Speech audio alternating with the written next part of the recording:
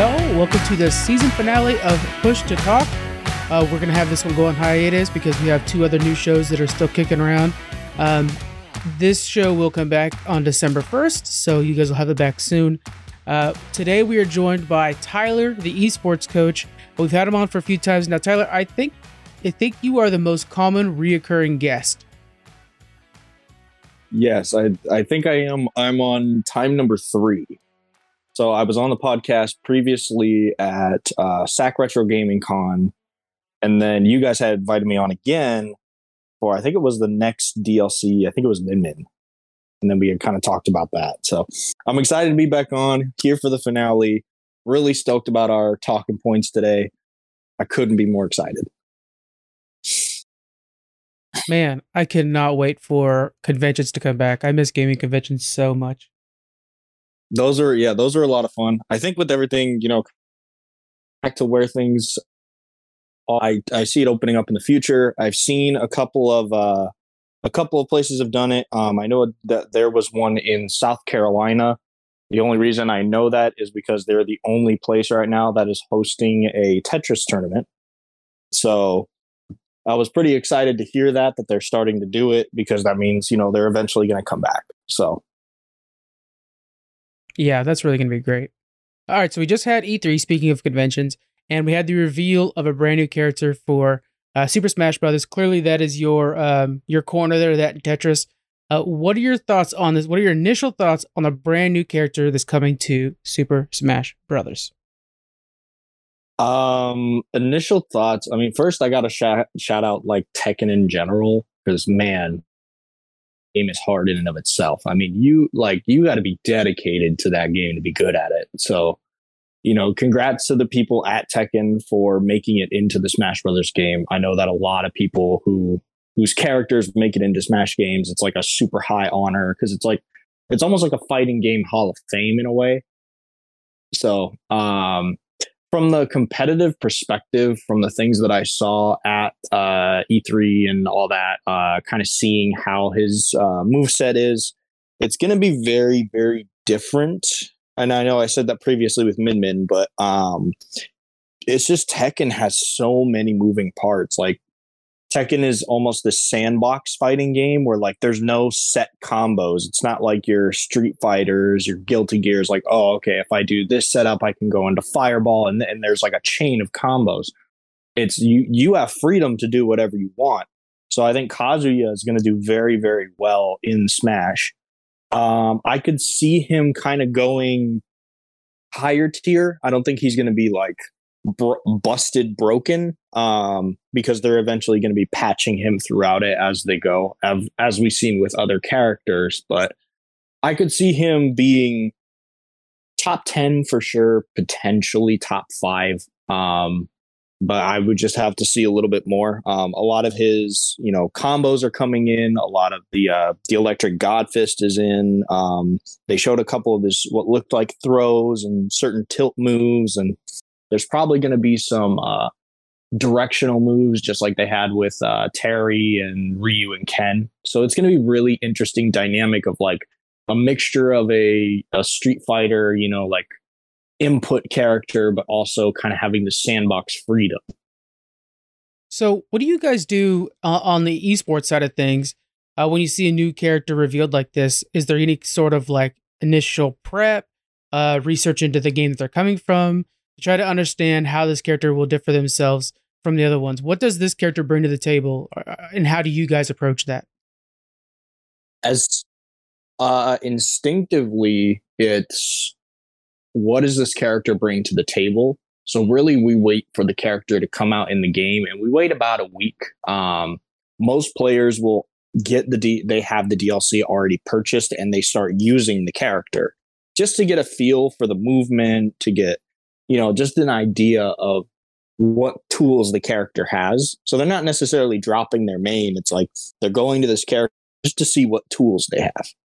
And from there, they progress into, okay, I might attempt to bring this character into my, arsenal, or they're saying, okay, I need to figure out how to play against this character.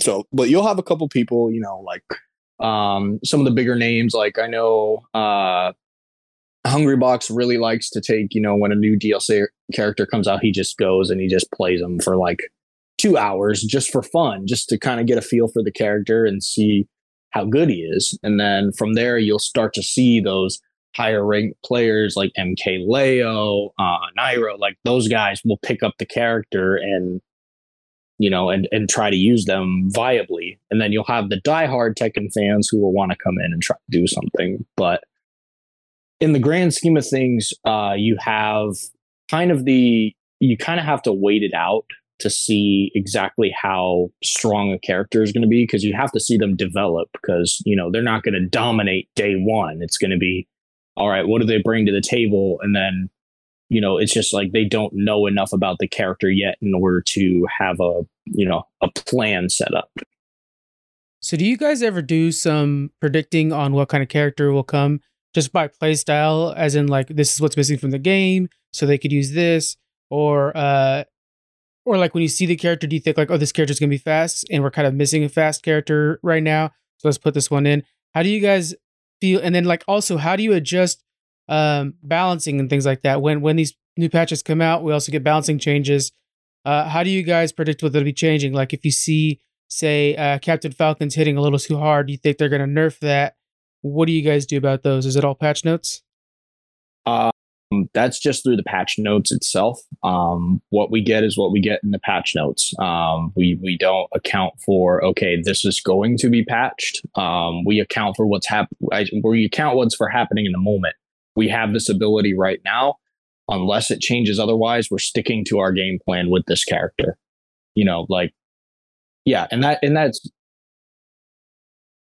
want to overstep yourself. And when you have a tool that's, you can utilize in the moment, and you stop using it because you hear a rumor or you think that it's going to, get removed. But again, that's not just through the DLC characters, that's through all characters. And we've seen it through multiple different characters who have gotten nerfed or buffed. It goes both ways. So you'll get characters, their movesets are a little bit, like not quite there. Their setups aren't doing well. They don't have certain hitboxes in certain areas, and they patch them and they actually get buffed.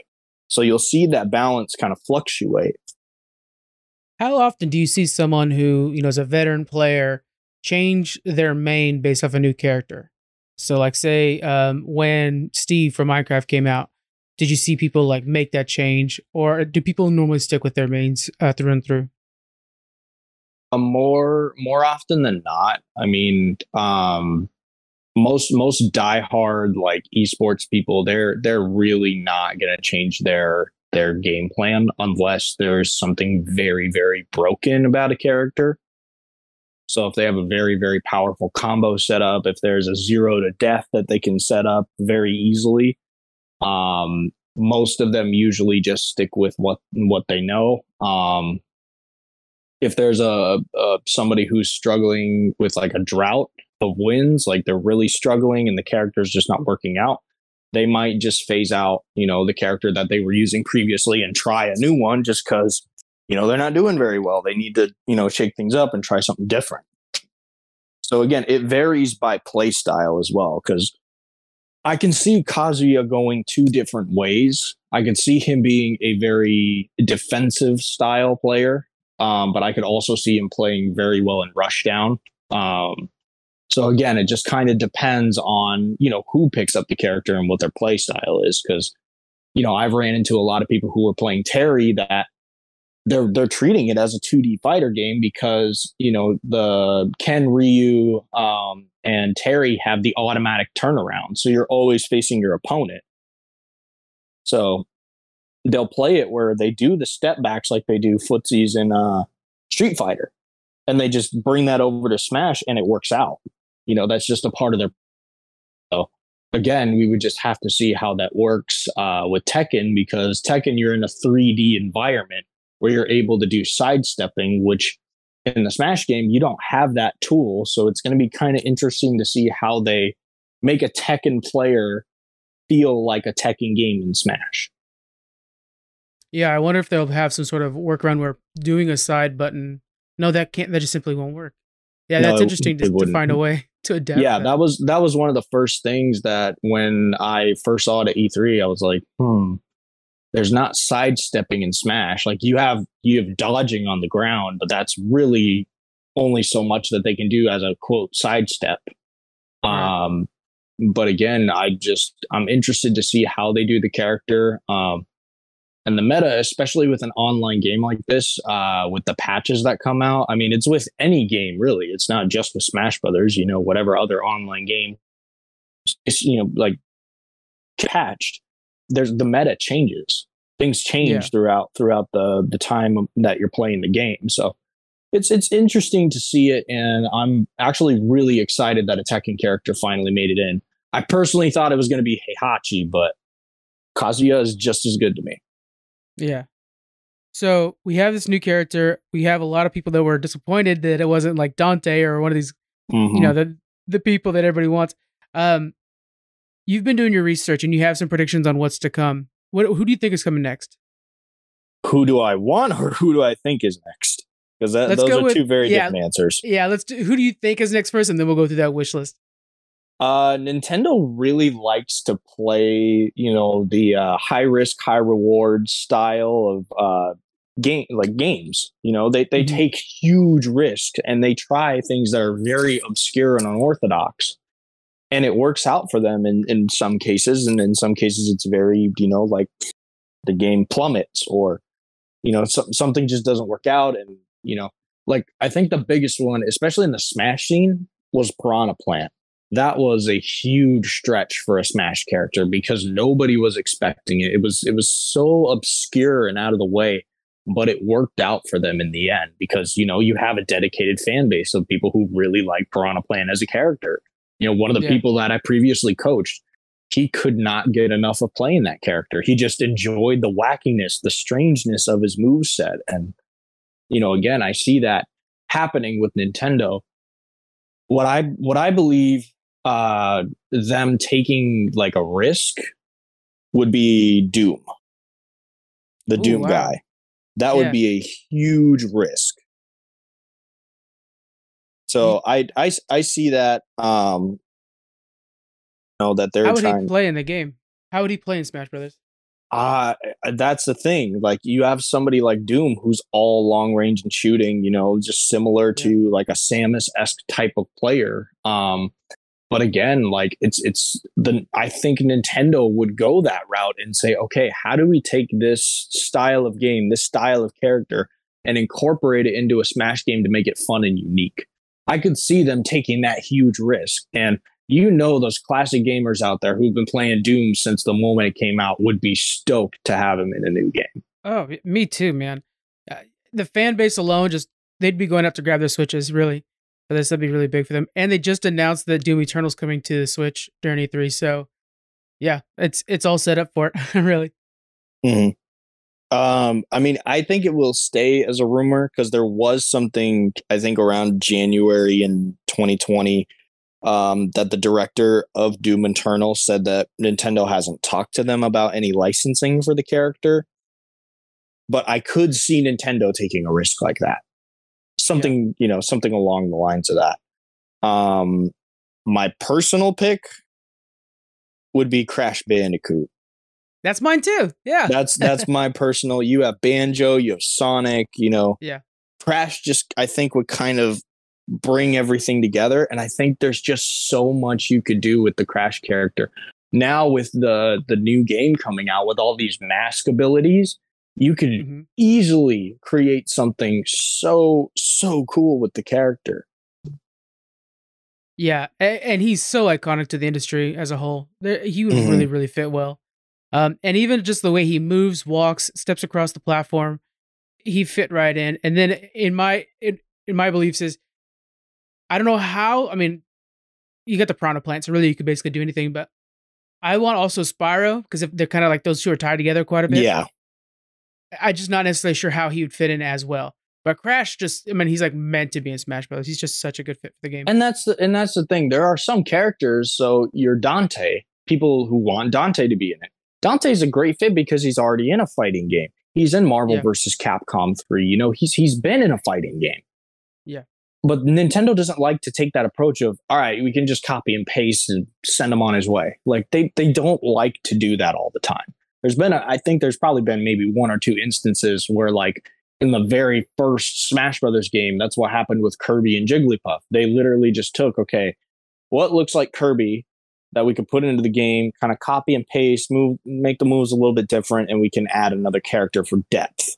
This was back in 1999, like, way back when. But again, you don't see Nintendo doing that as much because they want to hold themselves to a higher standard. Now, Spyro, I think, would be a really fun character, very interesting.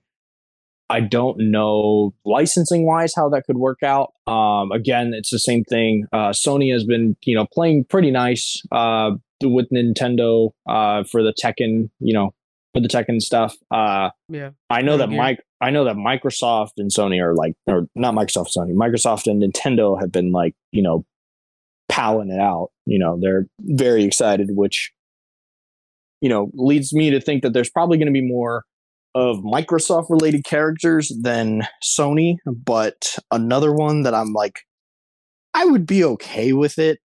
But like, I mean, a lot of people speculate that it probably won't happen, would be Sora from Kingdom Hearts. Oh, that'd be pretty dope, actually. Yeah. Because everybody can see him in the Smash game.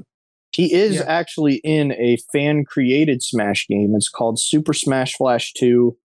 It's a Smash game online that has like a bunch of wacky characters. It has like Naruto, Goku, like a bunch of random like people that they wish they could get in Smash, but it's probably a licensing issue and stuff like that.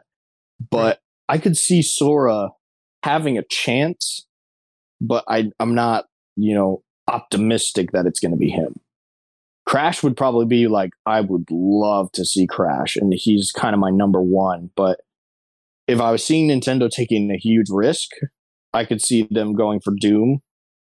Or if they were wanting to kind of promote their own title, they could do something along the lines of, I've heard of people saying Monster Hunters, one of the Monster Hunter characters. That's true. And with Monster Hunter Stories 2 coming out, they have much more character-driven characters now. Or, that would lean itself well to this game. That would be smart to do some of those. Yeah, so there's a lot of characters that could make it, but I think in the grand scheme of things, if Nintendo's trying to take a risk, you're going to see them use a character that you never thought you would see in a Smash game. If they're wanting to appease the fans, I see them either going after, Dante or Crash. Yeah. And the problem with Sora too, like that opens up the Disney part. Talk about licensing hell. Yeah. I mean, you'd assume that not only does Disney own a piece of Sora, I'm sure, but if any of Sora's like big special abilities are going to have something to do with Disney. Like in the game, of course, he uses like the rides for Kingdom Hearts 3 from Disneyland. And then, of course, they're always at his side, Donald and Goofy. So that probably is a bit more of a far stretch thing, although he does fit very well otherwise. But man, that Crash is just such a slam dunk, and I think that's a must do. No, I absolutely agree. I mean, the thing is, like, I see Sora being a great character for it, but I also see like that's just licensing chaos. Like, you got to get to Disney and then to Sony. You got to appease the people at Disney and Sony. You got to be able to, have the approval to use characters, like all this long stuff. And I know that there are people out there who want that, and they're like very, very hopeful that Disney would, take on, the honor of being in a Smash game. But you also know that like it's a difficult place out there to get the licensing for characters. It is. But I think in the grand scheme of things, the Crash Bandicoot seems too obvious, but I could see it, as the next character. But I have also heard some minor rumors that Master Chief could get in, but that's just like speculation because Microsoft and Nintendo have been working together. So, yeah, and he's already been in a game already with Soul Calibur, so he does have that fighting style thing. But that doesn't necessarily sway Smash Brothers like you were saying before. Yeah. That is nice to know that he can handle. And it's the speculation of that Steve made it in, which means any Microsoft character can make it in. Which you can make a counter argument then of if Kazuya can make it in, then Sora can make it in. So That's fair. it's kind of this Steve counter made it in, argument that blew of my like, mind. yeah, it's like you can't really say that because there's much more to it than that. But like with Microsoft characters, I think they're a lot more like, hey, this is an honor. This is a huge thing. This just helps us to promote our characters because people will be like, oh, what game are they from? Like, what other games are out there for this character? And that's how the Fire Emblem series kind of came to be because they brought them into Smash Brothers Melee and people are like, who are these characters? Definitely. Like, yeah, I didn't really know anything about Fire Emblem, but I knew Marth well, and so yeah. that was what kind of introduced me to the franchise, and I'm sure many of the players actually. Yeah. Mm-hmm. But okay, yeah, I'm interested to see it. So yeah, do you have any more people you think are coming? Those are really the only ones for me. Okay. Again, I think if they're taking risks, I could see them doing it.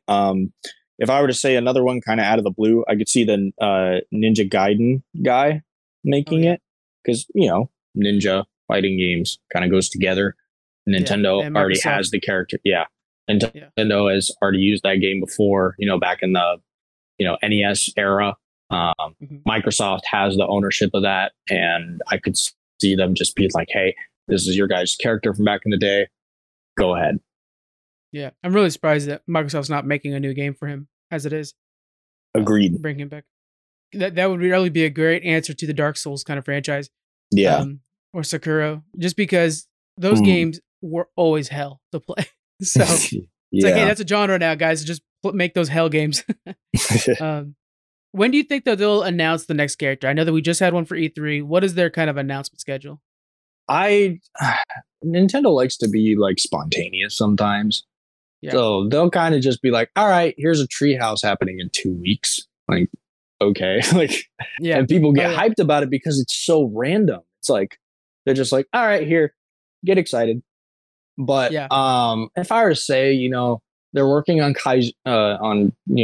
on the Tekken character, Kazuya, and they're going to be working on him, patching him, doing that kind of stuff. So I could see it carrying out for a while, letting the hype of Tekken and his character coming to the game and letting that kind of ride out for a couple months. So, but anything can happen.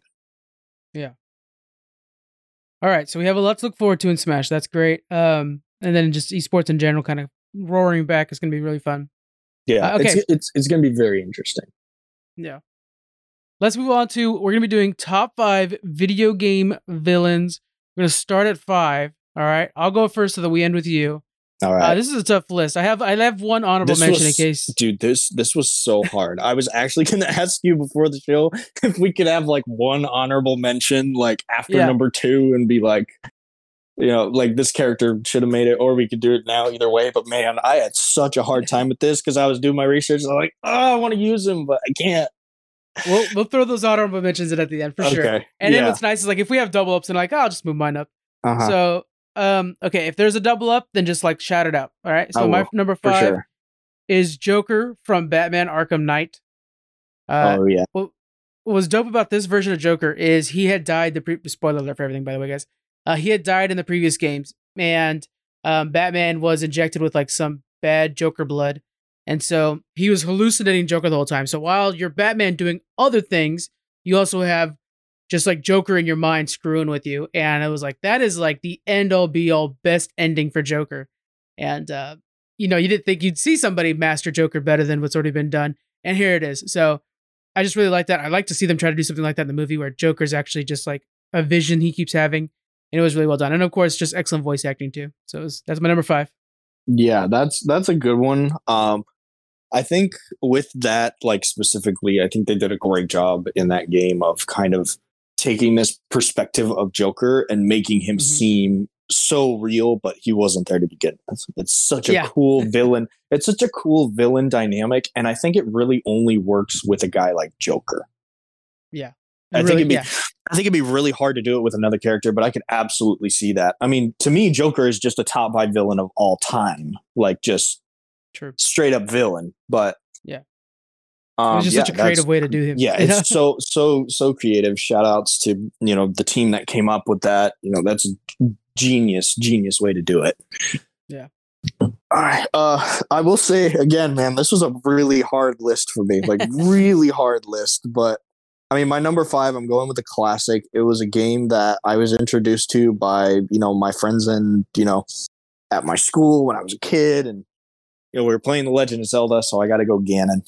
I mean, Classic Ganon. The classic villain. He has the Triforce Shard of Power as a villain. So, the villain wants power. He wants to rule the world. And Ganon is just strong. I mean, he is just he is just looking at him, that he's the villain. Yeah. Is especially hit me when I was over at one of my buddies' house. We were playing Nintendo 64 at midnight as 12-year-olds, 10 or 12-year-olds. We were young kids. And he came onto the screen as the last fight, and it was surreal. It was a surreal moment as a kid. You just see this huge dark villain. I mean, he looked like a pig, so it's a little weird, but it's still that moment was so intense, and just Ganon to me is just to me, that's my childhood villain, because I could never beat him. And then once we finally did, it was great. One of the nice things about Ganon is every time he's on screen, he just pulls the attention of the entire room. Yeah. He's just that dude's here. We're in for a tough fight, no matter what. Mm-hmm. He's just, every time he walks in the room, it's just shit. I got one villain that does that for me too. It's just oh man, he takes up all the energy. Mm-hmm. That's a good one. And then shout outs to the guy who's going to be the best man at my wedding, though. My buddy Connor. Him and I used to live together in college, and we played through the entire Wind Waker series. And we played against Ganon, and man, that was another really in college. This was a hard fight because we were playing Wind Waker on the GameCube, so we're both sitting there trying to figure out how to beat Ganon. Man, it was fun. So it's a lot of it was memories for me. But yeah, that's part of it too. A lot of these guys are just I remember discussing it at school afterwards, and texting the guys or whatever afterwards. Yeah, that's what sitting at the lunch table as kids and going through oh man, did you play the new game? Did you see the new villain? How did you beat him? What did you use? All that kind of stuff. So yeah. Then you had that one smart ass kid that's oh, guys, all you had to do is this. And it's shit, he's right. I know exactly which kid you're talking. I pictured the same voice in my head. I'm dude, I rolled my eyes. I know this kid. All right, man. All right. Number 4. Hard pick, but number 4. Let me do number 4 first so that you could end with that. We want to make sure we end with your number 1. So my number 4 is going to be Joseph Seed from Far Cry 5. So all the Far Cry villains are amazing. I'm interested because I actually have not played a Far Cry game before. Oh man, Far Cry 5 is a great one to start with. Okay. And then you got to get it before Far Cry 6. And right now, I think we have the Steam store now. So Far Cry 5 is $8. Okay. Really great deal. So, so Joseph Seed, again, everybody's probably going to say oh no, it's Vaz or whatever from Far Cry 3. I actually haven't played that one. So that's why I didn't pick him. But Joseph Seed does a really great job of just kind of getting a spoiler alert. And I'll be real soft with this spoiler. He predicts things because he's this prophet, quote unquote. He's this prophet, and he's predicting things. He has his cultists around him. And what's a trip is a lot of the stuff he says comes true to the point where you're at the end of the game, you're I don't know if I should be fighting this guy or siding with him. And, and it's kind of scary. You're I can't stop him and his cult when everything he's saying is coming true. It's it's an unwinnable scenario. So you're already in a Far Cry game. They always kind of throw you in the middle of nowhere and you're helping the rebels take over. That's how Far Cry games work. And this game in particular, of all of them, it's normally there's a bad guy who's controlling everything and everything you see, but this one is right. And so it makes it just that much harder.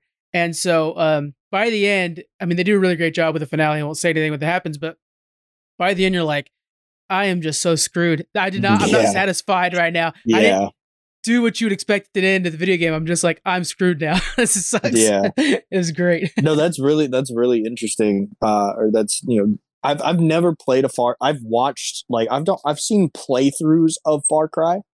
So yeah. I know who you're talking about, and I know that that ending you're talking about, but yeah, it's just so that's the character you're he is a quote prophet, but is he really a prophet, or is he just like, manipulating things? Right. And then you're like, wait, is he manipulating me? Yeah. Dang it. All right, what do we have for your number 4? Again, man, like when you told me this topic, I was researching. I'm like, there's so many good ones, but I'm gonna go back nostalgia again. I picked up my first ever copy of Super Smash Brothers in 2002, a year after the game came out, because my parents wanted to surprise me with something. And I remember I wanted to 100% complete everything. And I remember fighting Master Hand and Crazy Hand. What a good choice. Man, those are so good. Yeah. So like it's kind of the mixture of Master Hand, Crazy Hand, Taboo from the from Smash Brothers Brawl, and then Galeem from the newest one. Yeah. I still have yet to finish the newest Smash Bros one because it's just so big. It's like a massive world. So I've not had a chance to play all the way through it. I've seen the ending though, just because I was curious. But man, like really for me, it's Master Hand and Crazy Hand, because I remember going into those fights and like I had to come up with my own strategy of like, all right, what character do I use? Do I go in with Captain Falcon and try to go super close range? Do I play as Falco and use his reflectors on his bullet attacks? And when both of them are there, it's like, all right, should I kill Master Hand first and go after Crazy Hand? Like there was just a lot. Me and my friends would talk out strategies, and like we used to actually time each other to see how fast we could beat Master Hand or Crazy Hand too. So there was a lot for me that like emotionally I was like attached to this like villain, and it was so unique to like see this, like it's literally a hand, but like he's controlling everything. You know what I mean? Like it was just so cool to see that, like the simplicity of that villain. Yeah. And when that character, I'm not sure, I think it was Master Hand, was an N64 version of the game, like when that was first revealed, it was just like, as a kid, when you're as a kid, you're playing the game, that like blew your mind. It was like, wait a minute, this is kind of like me playing with my toys.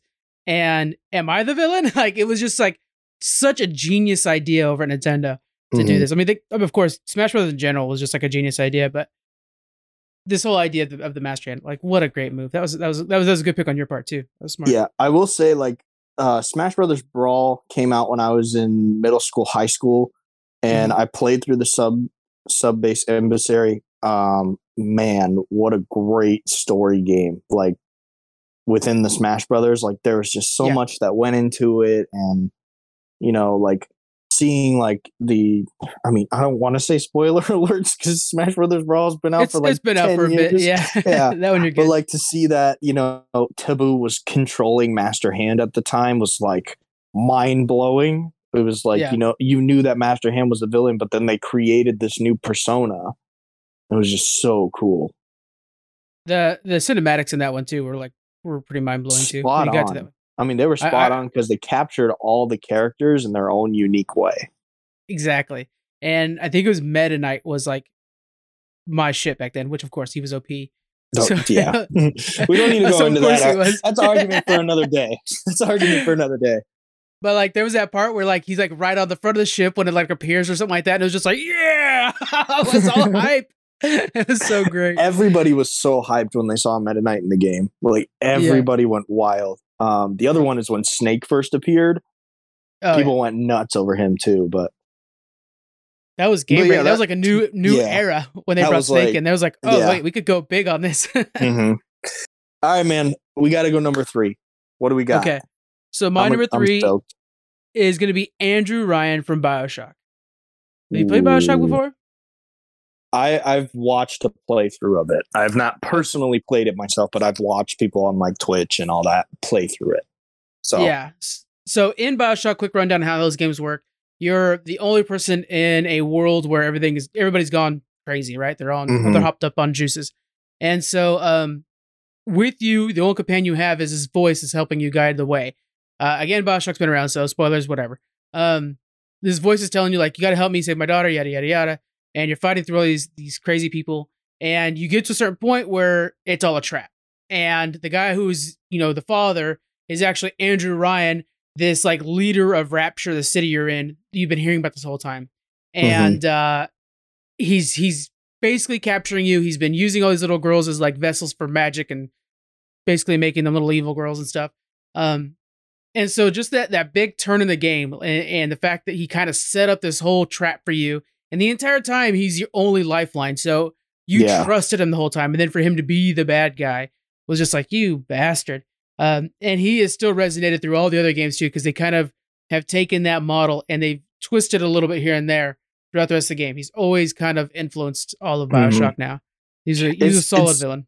It's a classic backstab story. It's like, you know, this is the guy you trust. He's like, I need help. Like you feel the empathy for him because it's his daughter. You want to save her. Like, you know, it's the whole family aspect, and it's immediately just a stab in the back. Like, it's so classic that it just like it's got villainy written all over it. Yeah, and it reminded me when I played it the first time. It reminded me of like Die Hard. If you guys remember the original Die Hard, when there's that part where he's up there and he's like, oh, you know, I just need help. I got lost or whatever. And then he's like reading the names on the board and it was like, it's like that, but if they made the whole damn thing about it. And it's like, you brat bastards. I trusted you. Yeah, dude. Like, that's just it's a classic model to follow too, because so many other games follow that kind of stigma model that, like, you know, the villain is the guy you're trusting, you know, because you don't know that he's actually the villain. Yeah. And it just sticks with you because of that. That's so good. All right, what do you got for number 3? Man, I gotta go back to The Legend of Zelda. Okay. This game actually scared me as a child, but I got through it, and it was Majora from Majora's Mask. Yeah, that is a scary one, actually, as a kid. Yep. Man, like 10-year-old, 11-year-old me seeing Majora for the first time, like, mind-blowing, like scary, like it like got me out of my seat. Like, what do I do? Like, I started kind of like felt like I was in that moment, like I was in the game, like actually standing there, like, what do I do? Like, but just like the whole, like the collective game of Majora and like how you're helping, you know, the people around the area, you know, like the butler who lost his son and, you know, all that kind of stuff. Like, Majora is just like it's one of the darker toned Zelda games. And I appreciate, you know, an adult gamer now. But as a kid, like, you don't really see that perception until later on. But like Majora, like, you start to understand him more as a villain when you go into, like, you know, spoilers, but like, you know, when you go into his mind and you go talk to the kid, and it's just like he just wants a friend, like, you know, and he got this mask because the mask was saying, I can help you get friends, I can help you do that. Like, there were things that, like, you know, he wasn't the villain, it's the mask itself that caused the darkness. And the tragic villains are always the best, whereas, like, well, in another light, this guy's the good guy, or you know, he fell and it could have been me if it wasn't, you know, him. Stuff like that. That's always that's a good choice. Yeah, Zelda always does good at that. Yeah, and the thing, there was I'm gonna reference this as a quote from one of the games that Soul Calibur for a while, and Yoshimitsu said this quote, and it said, like, he was talking about the Soul Calibur sword, and he said that the sword is the true evil, not the person themselves. Right. So it's kind of the same thing where it's like, it's not the person who was wearing the mask. It was actually the entity of evil that was in the mask that created the villain. Yeah. So it's that, like, interesting dynamic to me of, like, you know, it's not a person that's the villain. It's this entity that's imposed into an item. And that item, you know, when worn by somebody, causes, you know, evil to rise through them.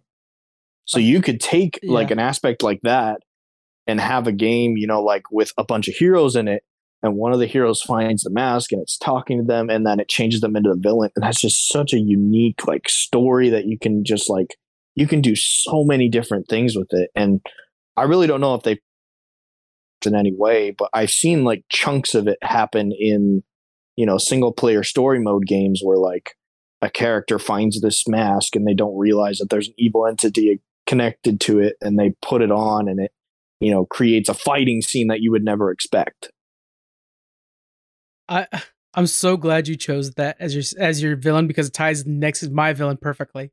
Mm-hmm. That's so great. So What do you got? my number 2 is the Lich King. This is Arthas's Lich version, King. the main Lich King Gotcha. from Warcraft and World of Warcraft. So Warcraft 3 and then World of Warcraft. Yeah. This is definitely I can't imagine anybody disagreeing, is the end-all best villain ever for the full franchise, for that 17-year-old game and everything before it. So it's that thing where he's this prince who, yes, is arrogant, but he's training to be this paladin, this holy character. And the forces are just too strong. And so in a desperate moment, he embraces this helmet, the Helm of Domination. He wears this helmet and he becomes the Lich King. His eyes change to fiery red, and he now controls the Scourge, this undead army. And he uses that, in his attempt to fight off the demons that are coming eventually. And so you see this guy who had so much potential to lead his faction, his race to a better side. I mean, he had so much promise, and now all of a sudden he is the greatest threat in the world. And he goes to the frozen north and he sits in his throne, and he's just like, for a while there, he's just a frozen figure on a frozen throne, and we're waiting for him to reemerge, reborn as like just unstoppable force. And when he does in Wrath of the Lich King, the third expansion for the franchise, or I guess it's the second expansion, yeah. It was just, it was the highest numbers World of Warcraft had seen, and to this day it might still be, and it was one of those things like you were saying before too, where when he walked into the room, like we were talking about, it was just like everybody just stopped for a moment to see what he had to say. When you're like leveling up through the expansion or when you're playing through the story mode, he would walk into a dungeon or whatever, and it was just like, oh my god, shit. And then one of the best dungeons in the game is one where he's just simply following you. Mm-hmm. And like you're panicked and you're trying to like quickly move. Because all he's doing is just like walking behind you. And that alone was menacing enough. It's the suspense builder. It's like, oh, he's behind me. I got to make quick decisions. All right, do I go left? Do I go right? Do I use this item? Do I use speed? Do I, like there's so many things rushing through your head, and it like gets you more emotionally invested in the game. Yeah. And then the poor character, like when he finally dies and he's sitting there and he's asking his father who's looking over his dying body, is it over? Because it's like finally the Helm Domination's done. And it's like, and then when like you have Fordragon puts the helmet on just because he has enough will to keep the domination at bay. And it's just like, god damn, this game and these villains are fantastic. So that's definitely my number 2, and it was one of the like 1 and 2 were both villains that I was like, these are on my list. Okay, now let me do some research on the next ones and start doing some remembering. But he's just one of them that's up there. That's a good one. That's really good. Like, what have you got for your number 2? Number 2, we talked about Kazuya, but I got to talk about his dad, Heihachi. Okay, that man is a villain, like just a villain. Like, there's no other word. How you get a guy who, he gets married, he has a kid, his wife has this devil gene in her. And so he has to kill his wife.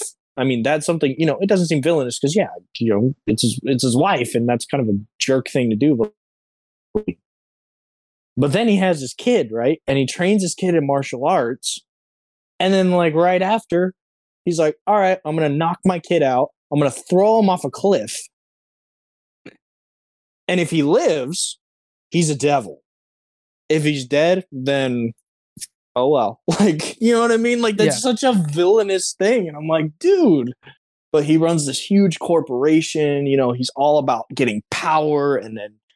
And like, it's just such a classic villain. Like, he's got the male ball pattern Wolverine look. Like, he's just it's such an interesting look to choose, too. I was funny that they picked that, Yeah, and then like the fact that the other thing too that I found kind of interesting is like he can use his hair to attack. Like his hair is sharp enough to impale people. It's in his attack descriptions that his hair can impale people. So that's so Tekken. Yes, that is very, very much Tekken. But like, and he doesn't have a lot of friends. He runs his own corporation. He runs the fighting tournaments. And, he just personifies everything about a villain Mhm. And he kind of just takes it to his own level. He's very clever. He's a shrewd businessman. He's charismatic, and he's great at manipulating people. Yeah. And his Man, humor is yeah. just his humor is almost psychotic. It really is, yeah. Yeah. And I remember very well, like his face on. I mean, like they use him all the time when you go to the arcades, right? You see him on the arcade machine itself, and he was like the reason you put those quarters in. Was like he was just such a good selling point to the game. It was like I gotta beat this dude, or beat him if I can. You know, he was awesome. Mhm. Like the fact that he imprisoned his father for over 20 years. He shot his grandson point blank, and he resorted to always like kidnapping and physical intimidation. Like there's just so many things about him. Like he just has this desire for power and world domination through, enhancing his own powers or through genetic experimentation and trying to get, eternal youth. He needs a Netflix series. Dude, that would be a wild if there was a Tekken.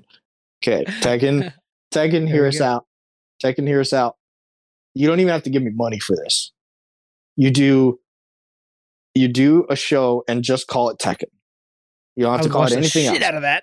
You call it Tekken, but each season is a different character and their storyline. That would be so dope. You know how many seasons they could go on? That show could last forever. Yeah, and like good seasons too. Yeah. That would be You have the dope. Heihachi season, Kazuya, Yoshimitsu, like just so many different characters. You could do the Jack Fives, Devil Jin, like all these characters. Like it would just be so unique. But Tekken, like if you're gonna use that, like you gotta throw a little bit our way. Like at least name in the credits or something. You know what I mean? We'll take like, name in the credits. I think that's solid. Name in the credits, and like if you feel like giving me money, like I'm not gonna say no. Yeah, maybe invite us to the studio to watch the filming. Yep, I mean, I'm just throwing it out there. I'm there. I'll bring popcorn. There you go. All right, man. This is it. The number one, but I think this should be the time we do the honorable mentions. Okay, before number one, let's do some honorable mentions. I have one honorable mention, and I do too. We have not tied up any of these so far. I'm really surprised by that. So not at all. My honorable mention is Kerrigan from StarCraft. She was a hero in the earliest versions of the game, and StarCraft was like my first like PC game that I really got into, my first online game that I really got into. Mm-hmm. And so anyway, so she's this character who is a ghost, who's like one of these really great assassins, and you're really liking her a lot. And the Zerg are so mindless, like they're just this mindless flood villain. Yeah, right. Well, suddenly they take her, and she becomes their queen, and all of a sudden they do have a mind. And she's very smart and she's very powerful. And now all of a sudden you're like, wait, we went from this like mindless fungus to a hive with a queen. And the entire franchise is all about like, can we possibly redeem Kerrigan? And as many humans as Kerrigan just slaughters the entire time as a player, you're like, okay, yeah, but can we please redeem Kerrigan? I just like her too much. She's too cool. And it's one of those things where it's like, it's not going to happen. Like you live long enough to become the villain. Yeah. And she is definitely like hardcore the villain. Mm-hmm. And even in the latest games where there is like a lot of this redemption stuff going on with her, it's just like, you're always hoping for the best. So that's definitely Kerrigan for sure. What do you got for honorable mentions over there? My honorable mention, it was really hard for me to leave him out of the list. It's going to be M. Bison. Oh, great choice, man. Oh, yeah. M. Bison, man. That dude, again, he's another one. He just, like, you look at him and it just says villain written on his chest. Like, he's all about darkness, pursuing the dark arts, channeling his anger to grow his power, like, and just all these things that just make him a deadly ruler. He doesn't care who's in the way. He's just gonna, beat the ass out of you. Yeah. If you were to line up all the Street Fighter characters side by side, you would pick him out as the villain right off the bat.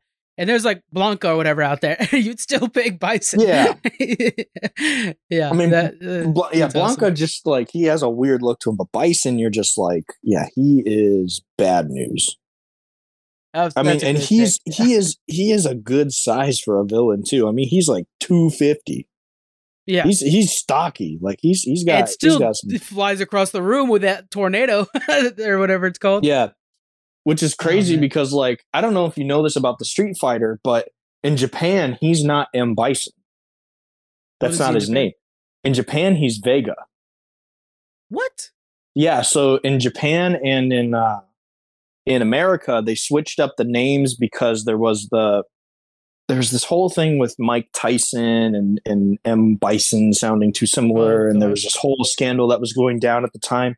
So M. Bison is actually Balrog. Balrog was Vega's name in Japan. And M. Bison was Balrog. I like M. Bison better. Yeah, I do too. But man, like he's just this crazy villain. Like just I mean his personality, it's his self-interest, you know, he wants world domination, a psychopath dictator. He wants to rule with an iron fist and be known as the most powerful martial artist in history, and he'll do anything in his power to destroy whoever's in his way. Yeah. And when you're fighting against him too, he is very imposing. Like while you're fighting him, you're like, this dude's just like, it feels like he's just a little bit bigger than everything else you fought so far. And so when he moves across the screen or whatever, you're like, I can barely dodge this if I'm lucky. So yeah, they did a really good job with this character design. Everything about him is really good. And the fact that he brainwashed people, like he brainwashed, man, what's her name? Her name. His whole team essentially, right? I mean, basically. Yeah. Like all the Shadaloo people, all of his like generals were people who are now good guys, were all brainwashed by him. He's even like the best part of that really bad Street Fighter movies from the 90s. Yeah, he really is. Like low key. Oh man. All right, let's go ahead and get into our number ones then. Go ahead. Number one, this man. This character, I knew right off the bat this was gonna be my number one. So it's GLaDOS from Portal. Ooh, that's a good one. Yeah. So the entire time while you're playing Portal, she's this robot that's like supposed to be running you through these trials. And you know that she's an asshole, but like everything she does is just like this manipulation, and the cake is a lie and all stuff like that. And it's just so well done. It's very, very well voiced, on top of the fact that it's just like a really cool character. By the time you beat her, it's great. And then like the final battle is just a really fun final battle too. That's like just takes everything you've learned and really put it to the test. And then when you go to Portal 2, you like pick her up and you like put her in this potato that you just fuck around with. So you get more dialogue from her, and she's not necessarily a villain, but you're like, I don't trust this potato now because I know what GLaDOS can do.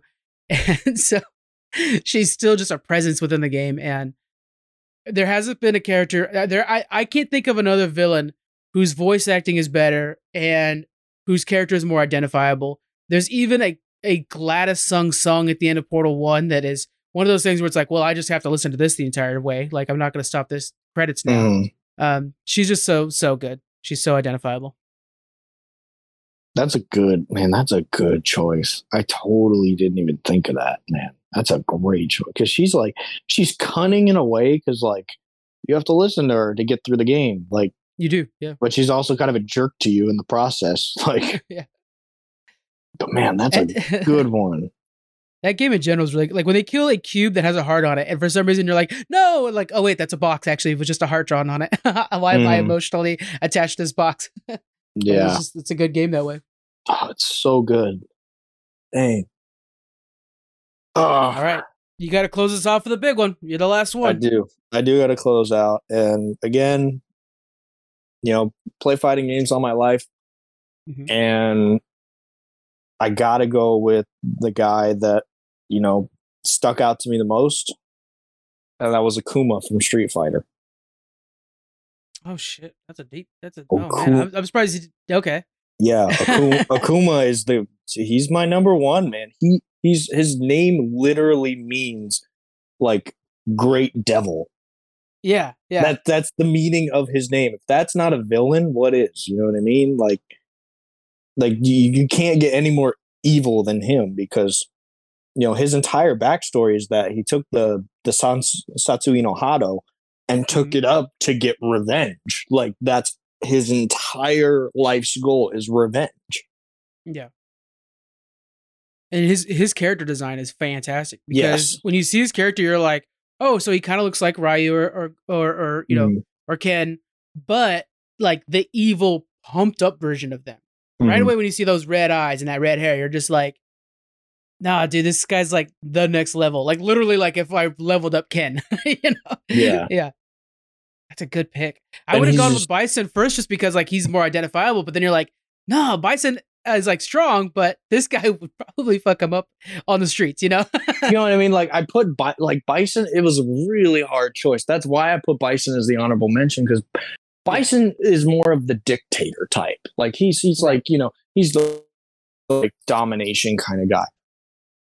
Akuma is just a downright like, I'm just gonna beat up whoever is in my way of this goal. Like I don't care who you are. Like he is just fueled by rage, anger, hatred. You know, the Satsui no Hado literally took over his entire soul, which makes him very, very powerful as a character. Yeah. But it also just, you know, his whole way of thinking is just completely turned around. Yeah.